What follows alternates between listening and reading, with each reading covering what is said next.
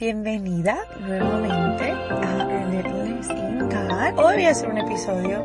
Voy a estar hablando de algo totalmente diferente a los episodios pasados. Y en este episodio quiero hablar cuando tenemos mejores opciones. Y sonará un poquito controversial el tema, pero es algo que Dios ha estado ministrando hacia mi vida en los pasados meses. Y es que siempre va a haber una mejor opción. Si lo vemos del ámbito natural, cuando Dios te llama a hacer algo, va a requerir en muchas ocasiones de morir a nuestra carne, de morir hasta nuestros propios deseos, pero a la larga va a tener muchos mejores resultados que las cosas que nosotros vemos en el mundo natural. Lo hablo por experiencia. Yo creo que muchas personas a veces desconocen las cosas que se viven detrás de un llamado.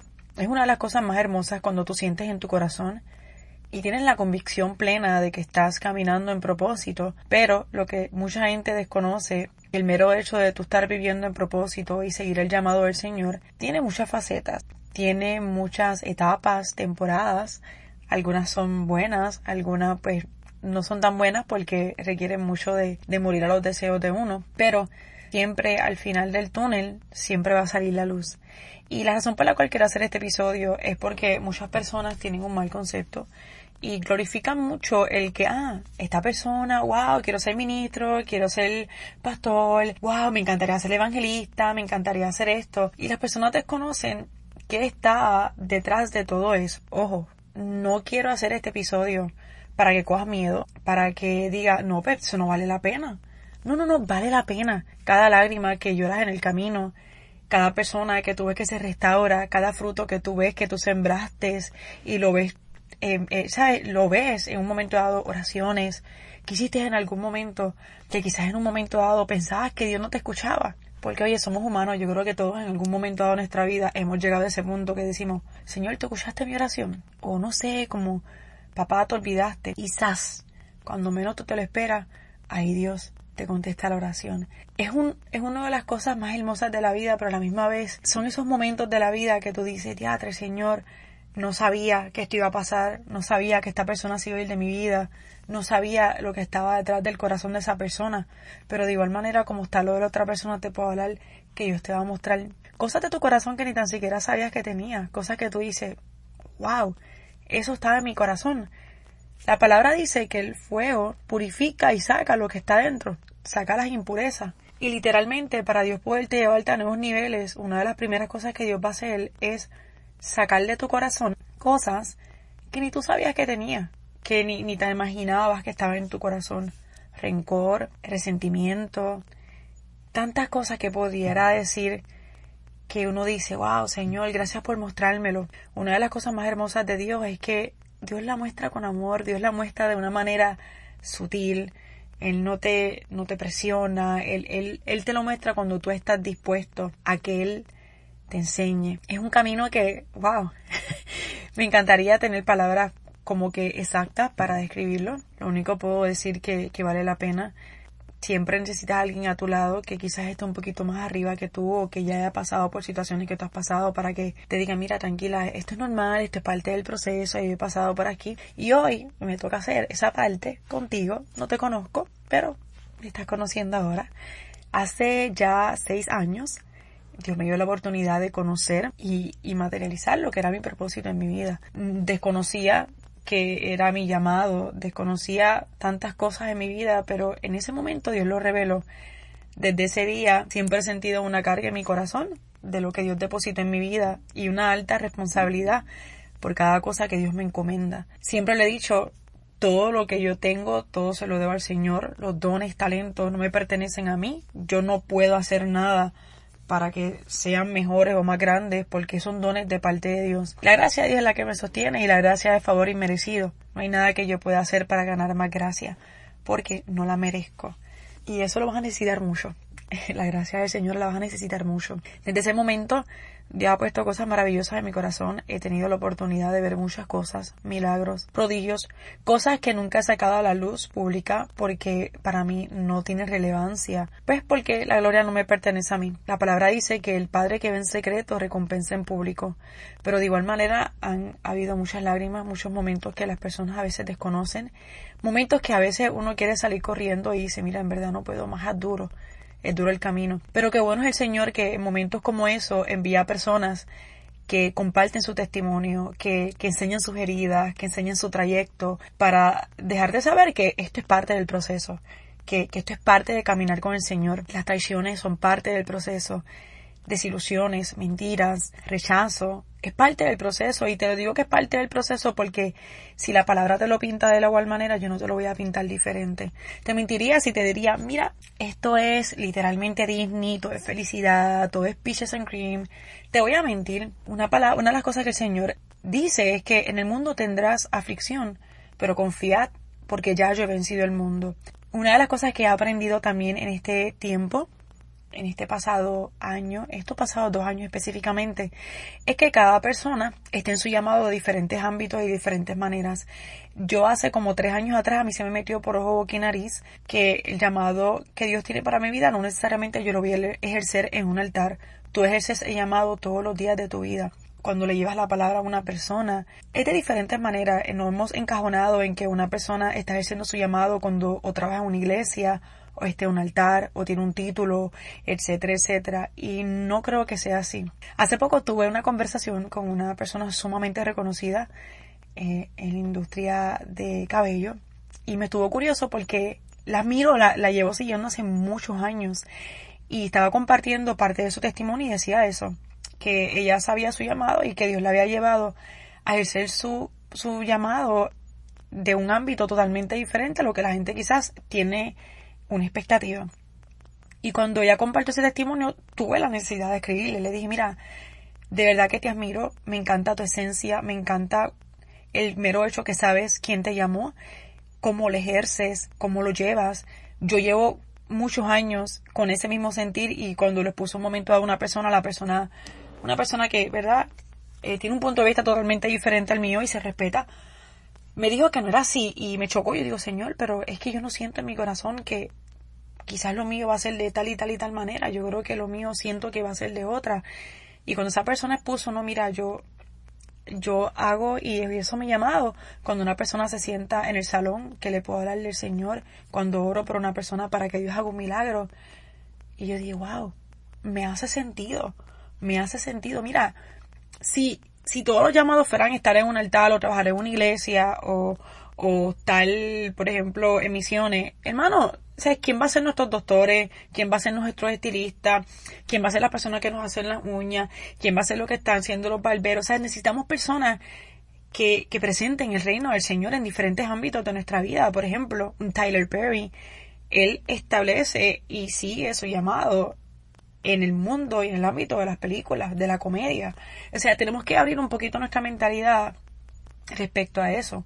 Una de las cosas que he aprendido con el tiempo es, como se llama el título, siempre vas a tener una mejor opción.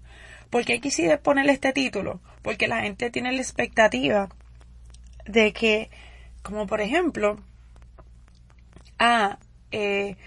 yo estoy haciendo tanto dinero o estoy aquí, esto no es lo que Dios tiene para mí.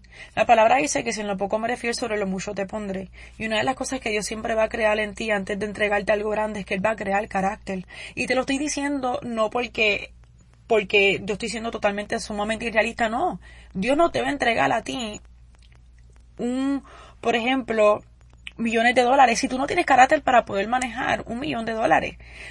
Si vamos a la palabra del Señor y vamos atrás, qué mejor ejemplo que José. Para que Dios le pudiera entregar a José el palacio, José tuvo que pasar años en la cárcel, pero lo que Dios estaba generando en José era literalmente carácter, que hubo traición, que hubo dolor. Hermano, ¿tú sabes qué dolor tan fuerte debe de ser? Que tus hermanos te entreguen, la envidia. ¿Sabes que una de las primeras cosas que va a pasar al momento que tú comiences tu llamado es que personas que tú pensaban que eran tu mano derecha se van a levantar en tu contra y vas a empezar a ver cosas del corazón de las personas que tú dices, pero no lo esperaba?